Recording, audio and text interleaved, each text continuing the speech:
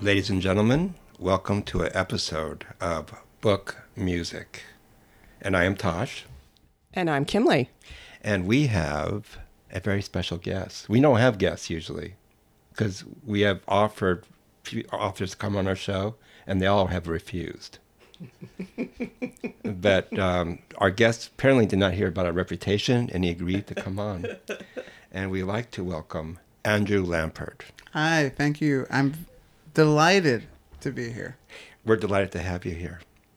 This sounds kind of sinister. I didn't realize that I was such a rare catch. You're our first guest You are. ever. Wow, thank you. We're No, very excited about No, it. I have to tell, I mean, if you're a long time, well, not long, we only did 15 shows now, right? Yeah, this will So be. this is a 15 show. So what we do, we focus on books on music. It could be books by musicians. It could be a musician's memoir. It could be about music history. So people are saying, Andrew Lampert, what is the connection?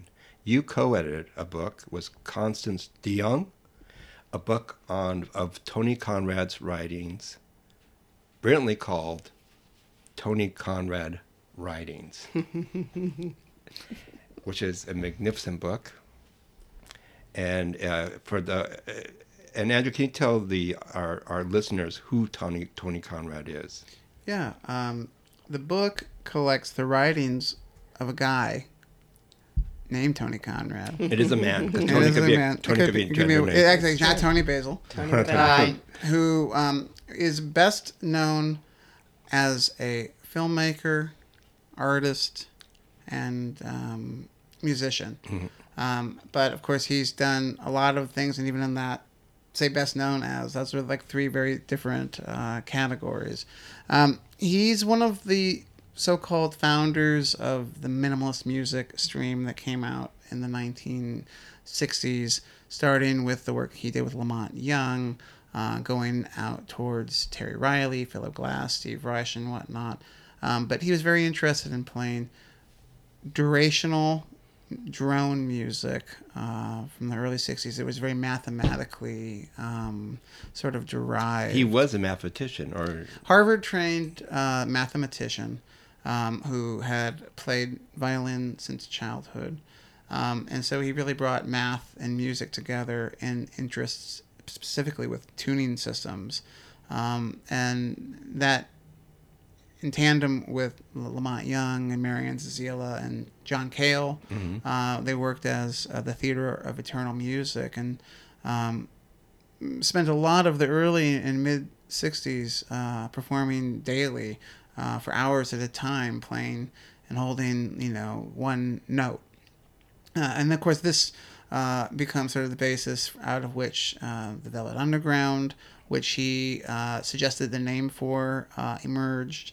And he himself was married to a woman named Beverly Grant, who was one of the great stars of underground cinema, starring in works of Ron Rice and Jack Smith, who was Tony's roommate. And so Tony's kind of at the epicenter of it all, and he goes from being a musician to filmmaker, having been given some roles of unexposed film stock by Jonas Mekas, and Jonas said, now you're a filmmaker. yes. And We should point out, Andrew worked with Jonas Mekas at the film anthology. yeah, in New York. I was for many years the archivist and then curator of collections at Anthology Film Yes. Archives in New York City.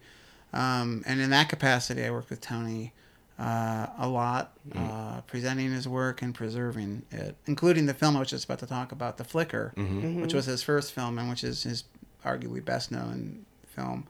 30 minutes of alternating black and white flickering patterns, which was considered a real landmark and still to this day of experimental cinema. Luna and I saw you haven't You seen saw the it? film, have you? I saw little excerpts of it on YouTube, but I Yeah. haven't seen the whole thing. It's a very experiential type Yeah. of film that still has the same overall effect on the viewers that it would have back then, which is Yeah. that it So creates... it's a physical effect. It's a physical, perceptual Yeah. effect. And he went on to explore flicker techniques in a number of other films, and eventually moves out of filmmaking proper into kind of a meta filmmaking through material art practice.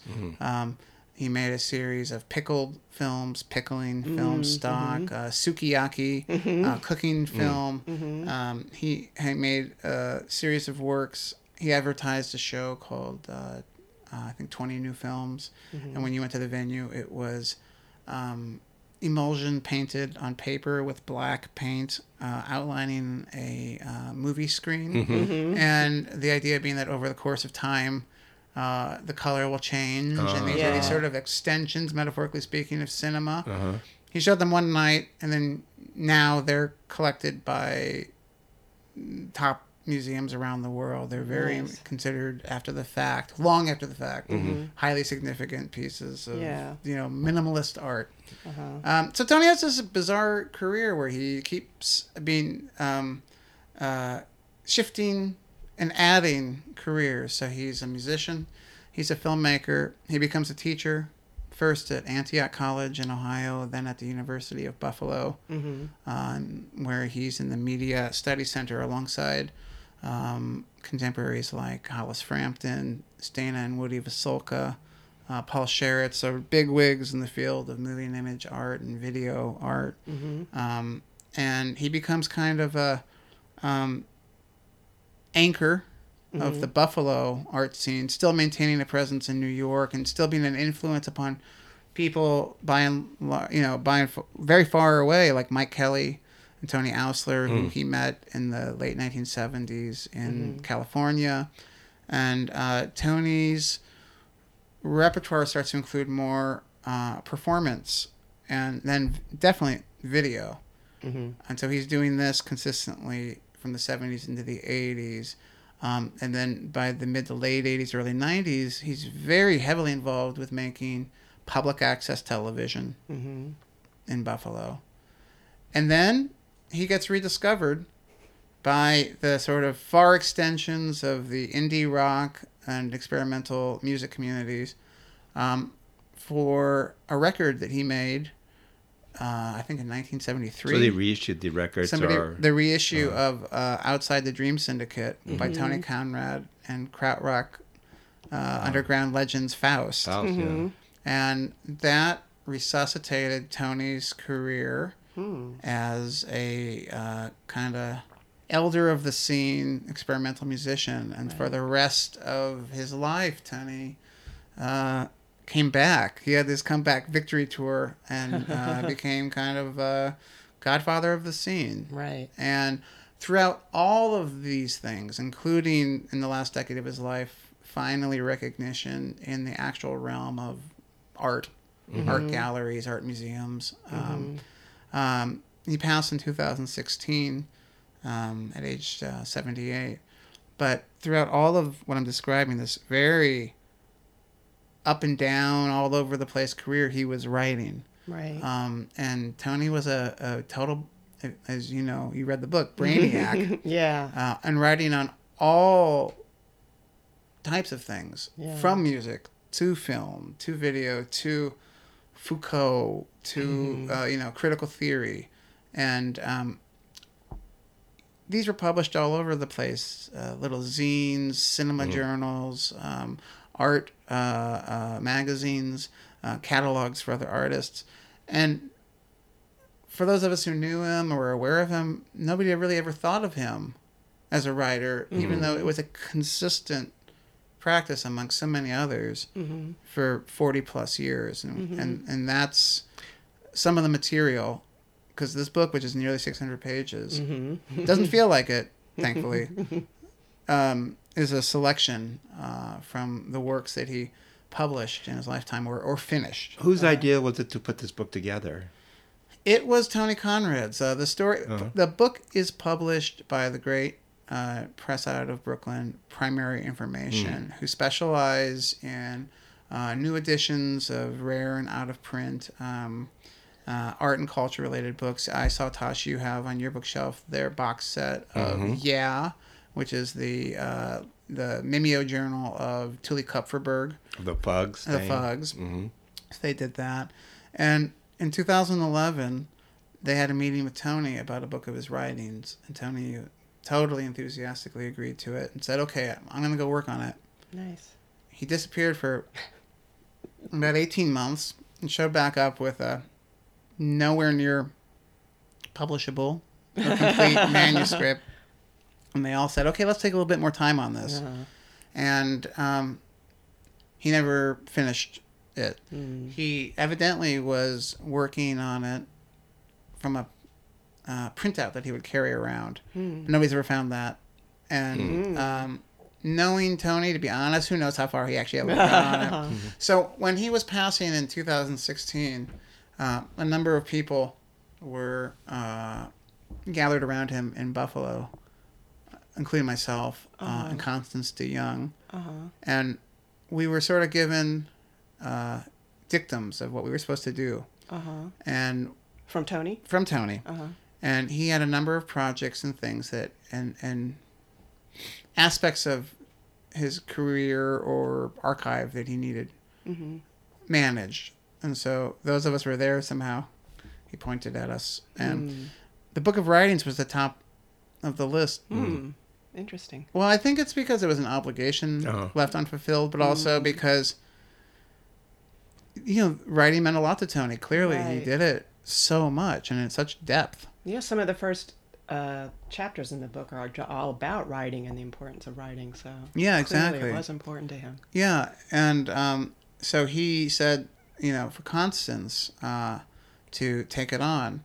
And there was another book called What Music Did, which is a separate book of his music history, conspiracy theory. I don't know quite how to describe it, but his take on music history, which is 800 pages plus of manuscript Wow. that needs evidently quite heavy editing, in which he exclusively wanted to be an academic book for academic people, because it's like Tony's beef with the Academy. Mm-hmm. Like, we don't need to involve normal people. This is just for the academics.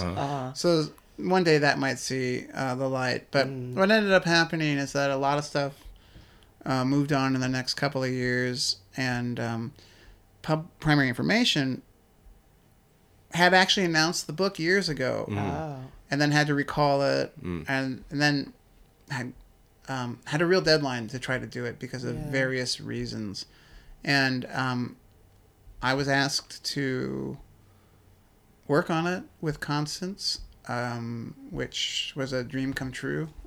She's incredible, and I never had a collaborative process with somebody like that, where even when you disagreed, it was a minute later you realize why you were wrong. It just was like, oh yeah, It's a she's right. respectful disagreement. Respectful disagreement that went both ways, and which actually maybe we disagreed on something twice, and both times it took one. Oh, let me just show you why.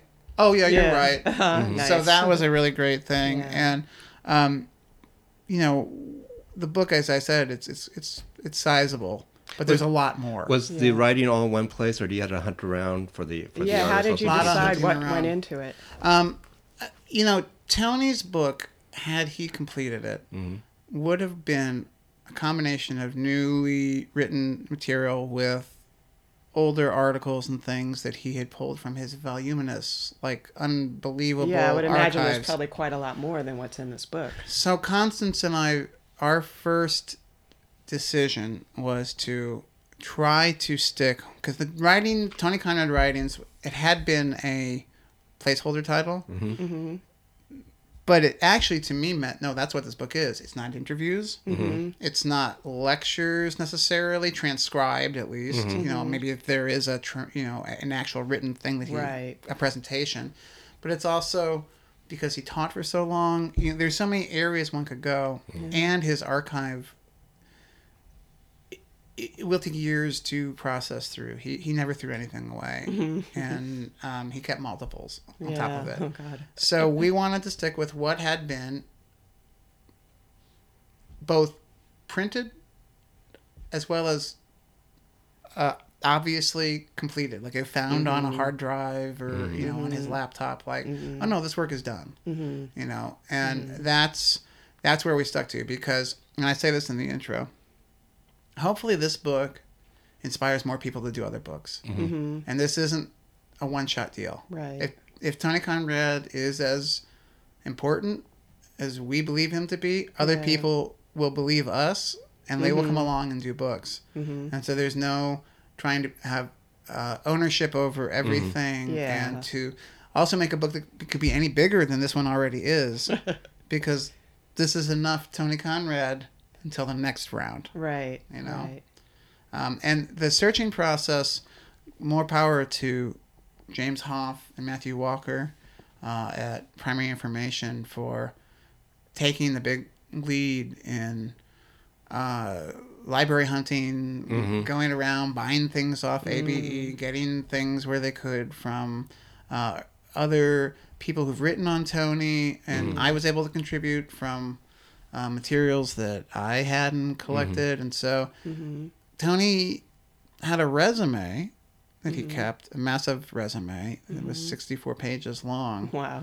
and it's completely inaccurate. And there's not enough, you know. He's a devilish character, yeah, isn't he? yeah. He forgot whole books and films that he made. I'm But sure he forgot, or it was on purpose. it was definitely that bibliography.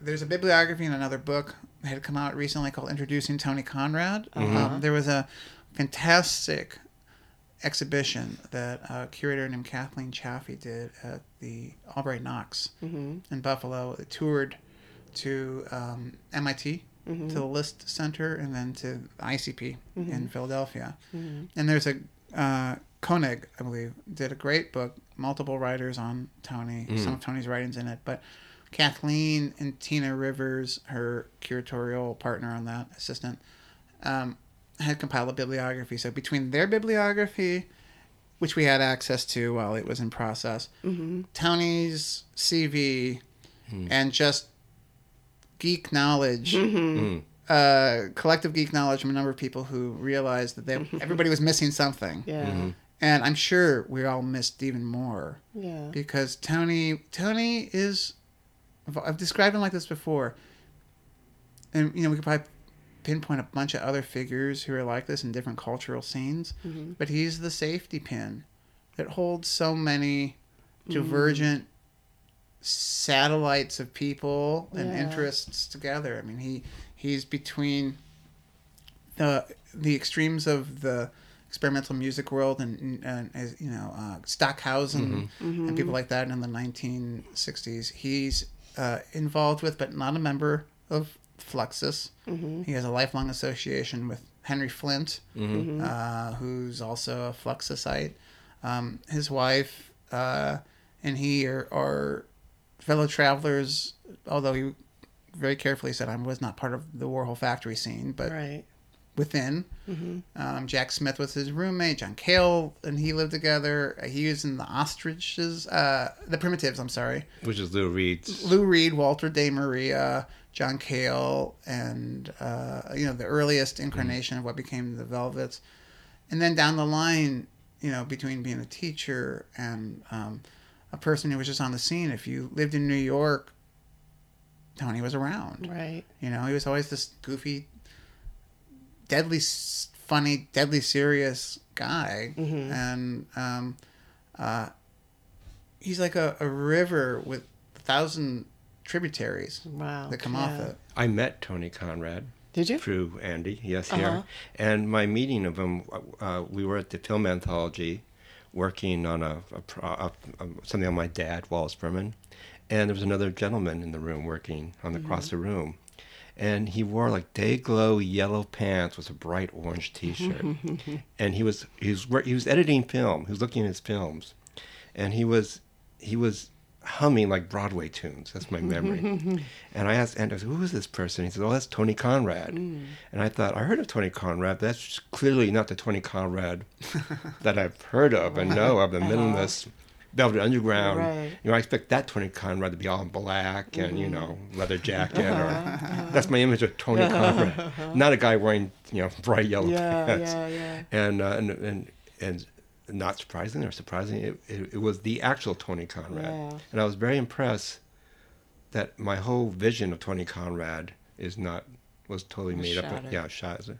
Well, that's Pleasantly shattered. That's great. I mean, that is great because that's one of the things that we were just talking about is that he has such a schism identity that you could perceive him to be the serious composer Yeah. or the intense filmmaker, but if you see his videos, they're often quite humorous and out and goofy. Very, And the severity of and high volume of his performances, plus the what I called the other day, power clashing of his clothing. It's just all these things come together in the most confusing and singularly Tony Conrad way. He's very accessible to me, to a general public, I think. Yeah. I mean, his work, his humor, especially his humor comes out. I think anybody could appreciate his sense of humor or get the jokes, the humor of his work. Well, I think the humor is very present, and I think that in this writing in this book, so many of the pieces, no matter what they're talking about, and he's a very intellectual person, but his voice and the perspective, just the skew of his perspective on things, is usually, we might say it's funny, but it's certainly eccentric. Yes. And so it's more of like a completely, as he was charmingly eccentric. For me to watch him, there's like another surprise. I was totally seduced by his character and his personality. Yeah. Like I could watch him for hours on a videotape being interviewed. Yeah. Just him looking at the camera, talking to the camera. Yeah. I could watch it forever. Yeah. Yeah. The thing I found really interesting about him was it was so clear that he loved to be challenged and that he had a really childlike curiosity, and that he, for him, it was almost like, okay, here's something that I don't know what it is. What can I do with this? And, like those videos that were on YouTube of the interviews he did shortly before he passed away, where he's talking about getting into different kinds of music, and he's saying, I hated rock and roll. And I just forced myself to listen to it. And then I started liking it. And he's like, easy listening was the last kind of music that I could finally get into, And I was like dying to know what kind of easy listening music he actually liked. Well, Tony's music that he really truly loved, and the music that we were playing for him, as he was exiting this world, was Hawaiian music. Really? Yeah. Oh, that's interesting. He loved Hawaiian music. Oh, wow. I really appreciate it. Well, I was saying this the other day too about clothing and food with Tony. Is that rather than being sustenance and sort of I look good in this or I don't look good in that, they were all just little experiments. Like he would order food that it was cheap enough, didn't look desirable at all, just to see what it was. Right. And he would wear clothes despite it not fitting him. Yeah, he had this like, what if we do this attitude? Like completely reconfigure something and do a 180. He was very and not it being something that felt like a put on, like, or that it was No, it was more curiosity. It like, was where can we go with this? absolute natural curiosity and everything. He told me once, we were talking about early synthesizers, Moogs and ARPs and whatnot, and I asked him if he'd ever gotten into that, because the soundtrack of The Flicker, his first film, is actually a synthesized soundtrack that he made from a homemade synthesizer, and it's just this kind of tone. And I said, did you ever meet Moog? Or, everything was in the air in New York. And he said, no, I was never interested in that. Those were systems of control. They make a box and they show me how to use it, and I plug it in, and then I can make the sounds that they tell me to make, or I can find my own way of playing it. But then so did that guy, and he never wanted that. It was always about trying it a different way and deconstructing it and being anti-authoritarian in a way, and realizing that everything that's inherited is a form of authority, and then going back down to, as he does in this book constantly, questioning the roots of almost Western knowledge through challenging the math of Pythagoras, or looking at the construction of music form through the court in 15th century France, which is a consistent theme that he comes back to throughout the book. Yeah. And so on top of being anti-authoritarian, he actually has, whether they make sense or not, or whether we can understand them, almost mathematically precise explanations for why we're wrong. And that was such an amazing aspect of Tony, is that his creativity really seemed to come from another ideological perspective than anybody who's called a minimalist, Right. or harmony, problem for Tony. Melody, problem for Tony. He's not interested in notes. He's interested in pitches and intervals. It's very deconstructive. Yeah. Now, I also thought it was really interesting. He constantly was talking about, what is art and what is the relationship, especially of film, to art, and how can film become art with a capital A. Like, you could tell he had a very tense relationship with the art world, sort of the established art world, but then at the same time he was constantly sort of saying, well, how can film finally be accepted in the art world? And I thought it was really interesting. He was talking about how, the reproducibility of film, and it made me think of the Benjamin essay. Sure. In the time of... in the book, he talks about how art films are shown like in a gallery space, but like a filmmaker, like a filmmaker is always shown in a movie theater. Well, he had an experience going to Documenta in Germany in the early 70s, which is, the landmark exhibitions. And he got there, and there's this big castle where all the art's happening. And then he finds out that his thing is happening in the movie theater on the other side of town. So you're not even in the same venue. I mean, in New York City, if you go to MoMA, the brilliant, brand new, redesigned, really quite wonderful MoMA, there's a lot of media upstairs, but film is still in the basement. So it is.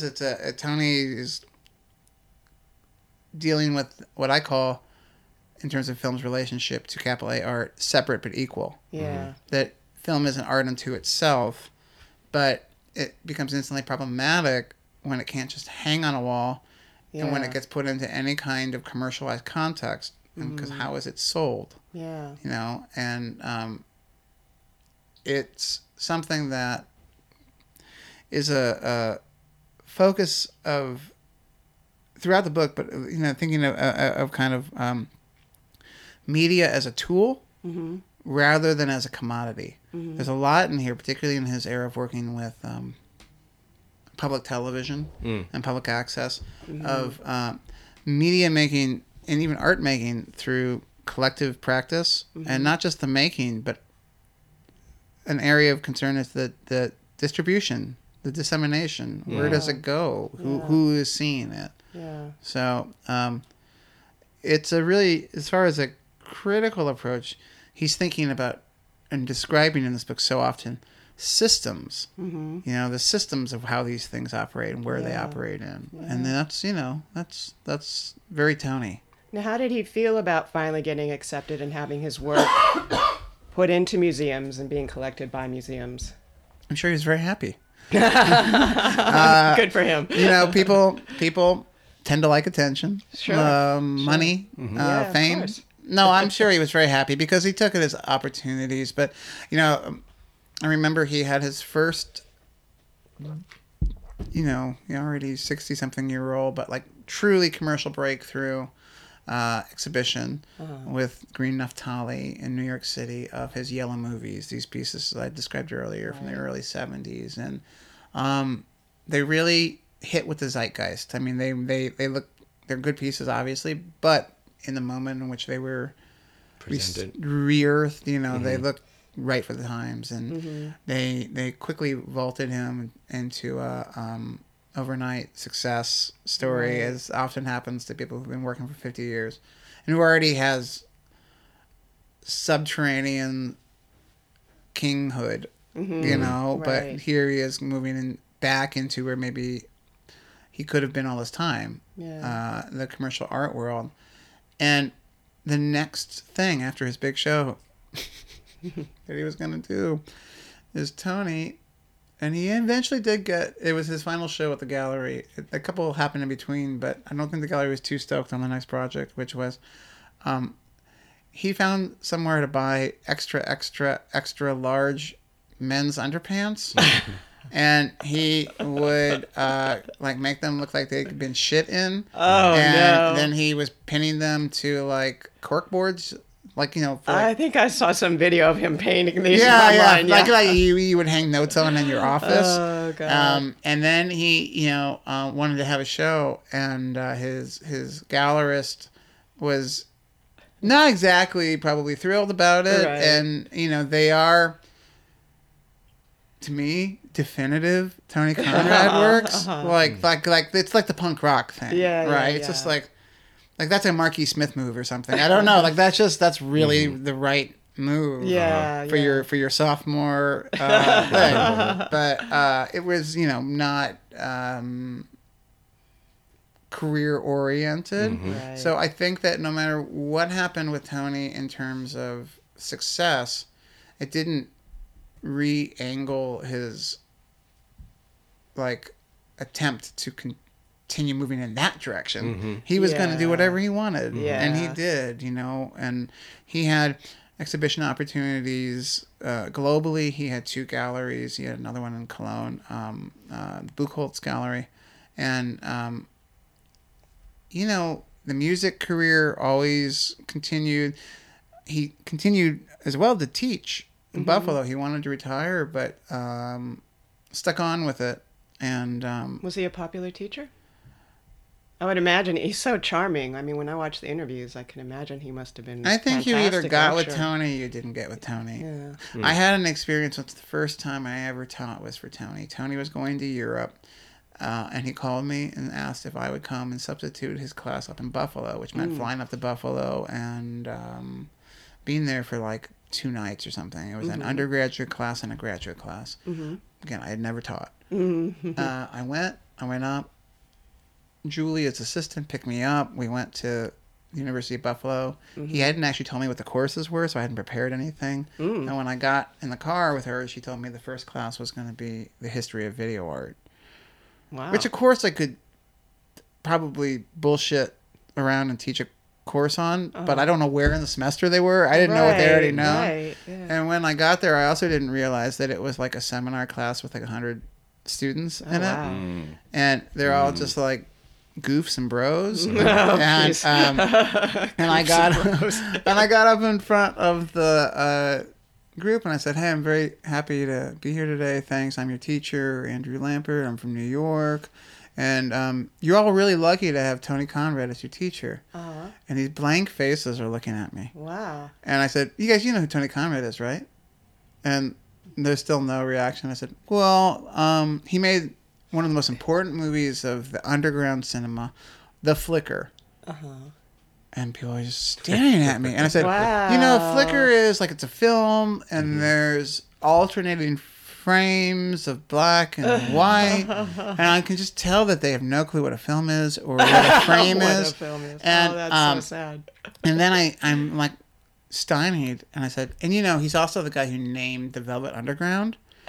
And like, you know, like 10 dudes in the room were like, "What?" And you could see in their faces like the guy who just yaps at us every week. You The know? yellow pants. Yeah, with the yellow bands, like they had no idea. And when Tony came back, the you know, next week or so, he remember him calling me and saying, "Andrew, what did you do? They pay so much attention, you know." Oh, and wow. so that was like hysterical to me. But Oh, wow. I think that Tony, I love Tony. You know, you'll always hear nice things about Tony, but Tony was also a maniac. Yeah. And so he, you liked him or you didn't like him. You know, Right. it's one of those people, somebody said, "Oh, I had a crazy night with Tony once and all this stuff happened." I go, "Oh yeah, I believe you." I know, yeah, I'm sure. You know, or he screamed at me and told me that my work was shit. I'm like, "Yeah, well, Maybe it is. yeah, I don't know. I don't know. Do you still make work?"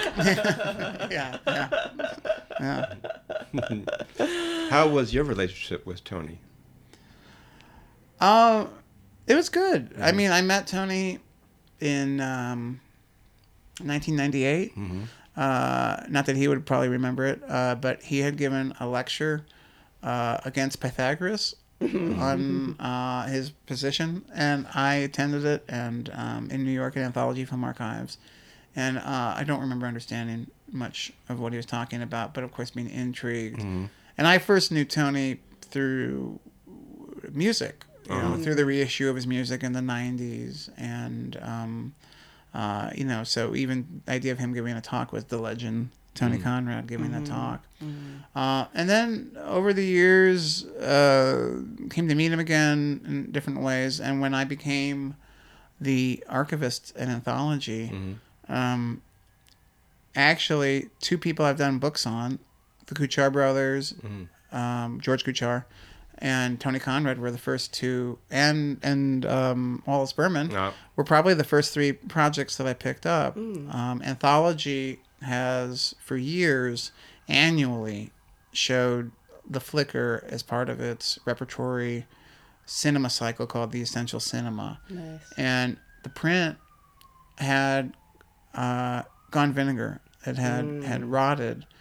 And so I worked with Tony on a project to preserve that, a film called Straight and Narrow, a film called Film Feedback, and other works. And that began a long association of working with Tony in various capacities on preservation projects, performing with him in various contexts, including a piece that he originally did in the 1970s with Rhys Chatham and Laurie Spiegel called 10 Years Alive on the Infinite Plane, but which we revived in the 2000s, Jim O'Rourke and myself working with him. Getting his videos like the Studio of the Streets, cable access shows, digitized, and just always having a really, close and warm relation with him, and going up to Buffalo to visit. As Tosh mentions, him stopping by my office to do something or another, and so it was quite good. And when I left Anthology in late 2015, really without a course or a plan, Tony called and said, "Hey, what are you doing?" And I started working with him to organize his crazy huge archive, multimedia archive of things. And a number of months later, 4 months later, I guess, he passed. And for the last couple of years in different ways, I have, including this book, obviously, worked with his estate on some of those projects and trying to continue digging out gold. And so Tony was, for me, very important in my life. It was just somebody who was, we're losing so many of them lately, and I've been very lucky, and we all have, to know a number of luminaries and to have like a primary witness stories about things and understanding and context in the world of arts and culture that I swim in. That we all just occupy. So Tony was a model of how to become an old eccentric, iconoclast. Yes. He doesn't strike me as an old man. He had the most youthful. He and Jonas Mekas, both. Jonas, who of course died this year, last year, now at 96 years old. Youthful energy by staying around young people and not being a vampire. It wasn't some sort of sucking the energy out of young people. It was just curiosity. I think you're right. The mind was continually active. They were always interested in things. I think that's what. And there was not judgment about experience or age. Right. It was about, hey, what you doing? Yeah, that's interesting. Yeah. We should do this together. Yeah. And it wasn't even necessarily always about ownership of things. It was about the experiment. Yeah. Nice. Really nice. How do you know how he got together with Faust? Is there a story behind that? There is. I'm not sure I would be telling it correctly, but he was in Germany. In fact, there is a book, I believe, that Brandon Joseph wrote called The Roe and the Cooked, that details Tony and Beverly, their experiences in Germany in the early 70s, because Tony is involved with doing things with Documenta in tandem with, or working, I think, for Lamont Young, showing his own work, touring around, and meeting up with other big groups of similarly standout, weird, legendary artists, including Gunter Bruce, I believe. Tony was with him for a while. And through Yui Nettelbeck, the producer of Faust, somehow They connected. there's some connection there. I'm not quite sure. The funny story about it is that they recorded it, and the tapes just sat. Tony went back to Buffalo, or probably Ohio, and somehow randomly, much later, he found out the record had come out. Oh. He had no idea. Like it just seemed to have stalled or something. And then I believe it's on Caroline, so it's a Virgin sort of subprint. And I thought they never sent him copies. I mean, I only ever found one copy, original copy of the record in his collection. So he just sort of found out that the record came out. And the fact that it gives hope to anybody that you can put out a legendary record because nobody knows it. So everybody who's never sold one thing, Yes. or who's been screwed over by somebody, your day is coming. This comes to another subject matter. We're running late, but I'm going to ask this question. His relationship with Lamont Young. They made a lot of music I wanted together. to ask about that too. Yeah. They made a lot of music. Him, John Cale, Yeah, absolutely. Lamont Young, and Lamont Young's wife. Marianne Zazila. So they made And others, but those are the primaries. they rehearsed, they recorded music, and then what happened? I mean, like, he left the group, Conrad, right? I guess eventually. I gather there's some tension there from the book. Lamont Young in Berkeley in the late 50s writes Trio for Strings, which is string trio that has extremely long movements to it. I think the first note's held for 4 minutes, and or something like that. And so it's this landmark of, it blew people's minds. It was already born legendary, and Tony, and somehow or another, came into contact with Lamont. When Tony was in Harvard, he would come down to visit Lamont. Lamont also, I believe, was one of the first people he met who had like marijuana and things like that. So Lamont was this trap door to another reality. And Tony, being the mathematician, was very interested already in these intervals and tuning systems and things that alone, and then together with Lamont, they developed. Lamont, of course, having an interest in durations, and both of them being quite interested in non-Western forms of music, and the idea of there being no composer, like a raga. There's nobody who wrote the raga. There's only the performer of the raga.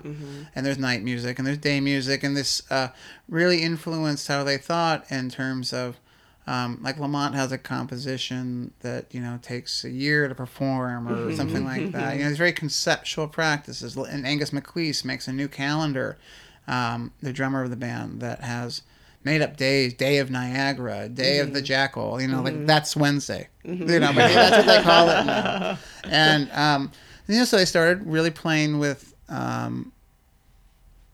sound, time, volume, and in this ensemble where Cale played viola, Tony played violin, Marian and Lamont sang. Lamont also played saxophone, and there were oscillators to produce sine wave tones, and they performed for years, rehearsing very often, performing publicly, and really Lamont is I wasn't alive, but read a book and you come to understand it kind of goes in terms of the 20th century American music, largely American avant-garde. This is completely reductive, but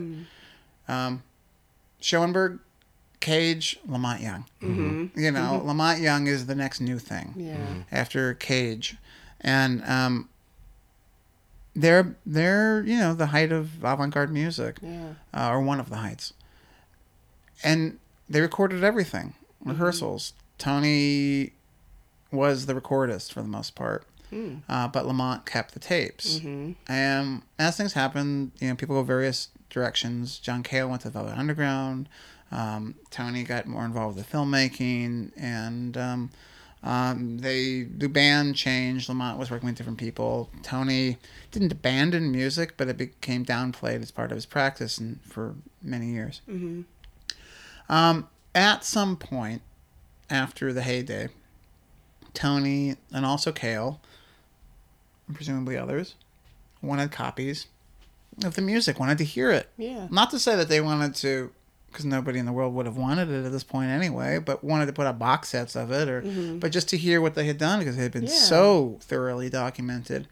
And Lamont then, and to this day, has refused to release the tapes in his possession. They are in the building that houses the Dream House in New York, where he and Marion live. There's a floor where their light and sound installations on display. They live on another floor, and then there's a floor of archive. Lamont is a sort of, completist in documenting his own work, but refuses to release. Has he said why? Almost any of it.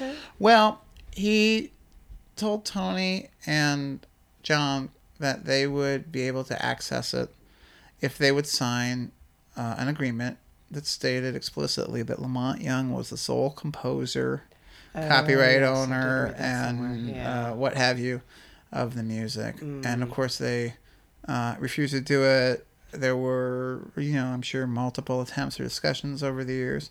And by the early 1990s, Tony, at a performance of Lamont Young's in Buffalo, picketed outside. It galvanized him to start on one of the musical projects that actually created his resurgence as a musician, which is something called early minimalism. He decided that if Lamont was not going to give him back his music based on his math and the principles that Lamont was influenced by, and which they furthered together, that he was going to recreate what they were doing in his own hand, solo. So he started to write, and he did a suite of pieces called Early Minimalism that have specific times, like it might be like August 1964, based on Tony's research into what they were doing and his memory and his everything. These are kind of reconstructions in a way, but as composed music, as Tony Conrad's music. So they have this very, very, very strange relationship. And it speaks poorly of Lamont Young, to my mind. And who, there's no arguing his status as a composer, but in a way he's been able to maintain that by so limiting access to his music so that one can't judge quality, content, merits. So the further away it's kept, the more it has this glistening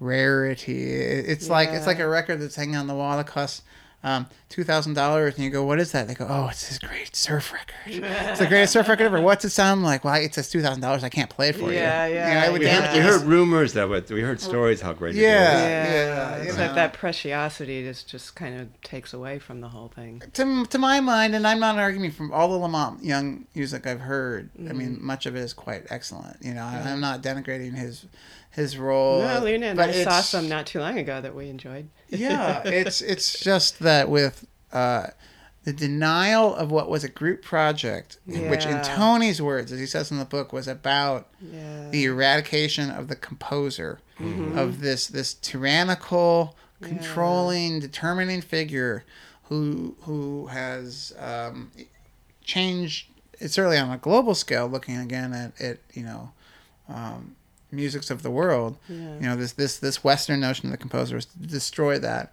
and then Lamont, after the fact, says, "No, I need to be identified Right. as the composer Right.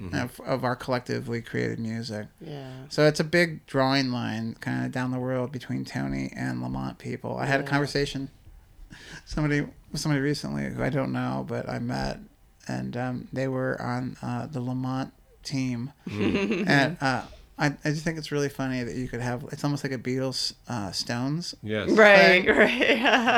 Are you a rocker or are you a mod? Yeah. Right. Yeah, exactly. Huh. What, you like XL on Main Street, or do you like... Don't bring that up. yeah. There, Or the bring White that up.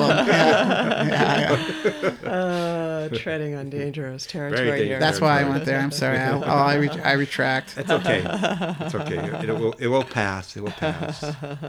Well, this has been an enjoyable show. I know. Thank you. You so should have much. guests. I've been pushing for it for a while, and so I was very excited when he said you were in Speaking for town. guests, advocating Yeah. for guests, Yeah. we went in. Yeah. Well, no, you were fantastic, and the book is fantastic. It's a great. Tony great Conrad book. Writings. It was new for me. It was a great rabbit hole to go down. I think it's a great introduction to his work. I really, really enjoyed it. I enjoy Tony Conrad in general. I'm a huge fan. I am too. I'm very happy. And again, yeah, I would recommend people to go on YouTube to watch these Yeah. half-an-hour lectures. Like there's 5 episodes so far. Yeah, They're there's what Tasha's talking about are these videos of Tony answering questions that were released after he passed away. There's also a documentary called Tony Conrad, Completely in the Present, by Tyler Hubby. Excellent documentary. I tried to find it. I can't find it It's anywhere. coming out this month in Oh, January. okay. I believe Excellent. through Apple. Apple and iTunes. iTunes, good. through streaming Oh, fantastic. services. Yeah, because Yeah. I saw a preview for it and it looked really good. It's Yeah, great. it's excellent. It's a Great great movie. starting point. And I would say with this book, it covers all aspects of his life and career, and that one can jump around in it, Yeah. all over the place, and get Tony on any subject, Yeah. from camouflage to Yeah, that was a really good chapter. That was super interesting. to what is art, Yeah. to autobiographical writing, and even fiction. Yes. Yeah. Yes. So what are we doing next? What's our next show? Okay, so our next show, we're going to be doing Bowie's Bookshelf. Bowie, Tony Conrad, the To David Bowie. yes. We've done Shangri-La's. We did Tony Conrad, Lou Reed. Yeah, Wendy Bowie. Carlos. Wendy Those are just things Carlos. We were just talking Wow. about the Vogue. Yeah. Ooh, we're traveling around the world. We here. are, really. So, yeah, Bowie's Bookshelf, The 100 Books That Changed David Bowie's Life by John O'Connell, where he sort of goes through that list that's been online for a couple of years now. Oh, right. And he goes through and sort of looks at how he perceives each book to have influenced I'm really Bowie. looking forward to So doing it that should book. be interesting, yeah. So Right. thank you so much, Andrea. This was really great. Thank you. And you can find all the information about our books to come and anything else, our social media on our website, bookmusic.com, bookmusik.com. Thank you. Goodbye.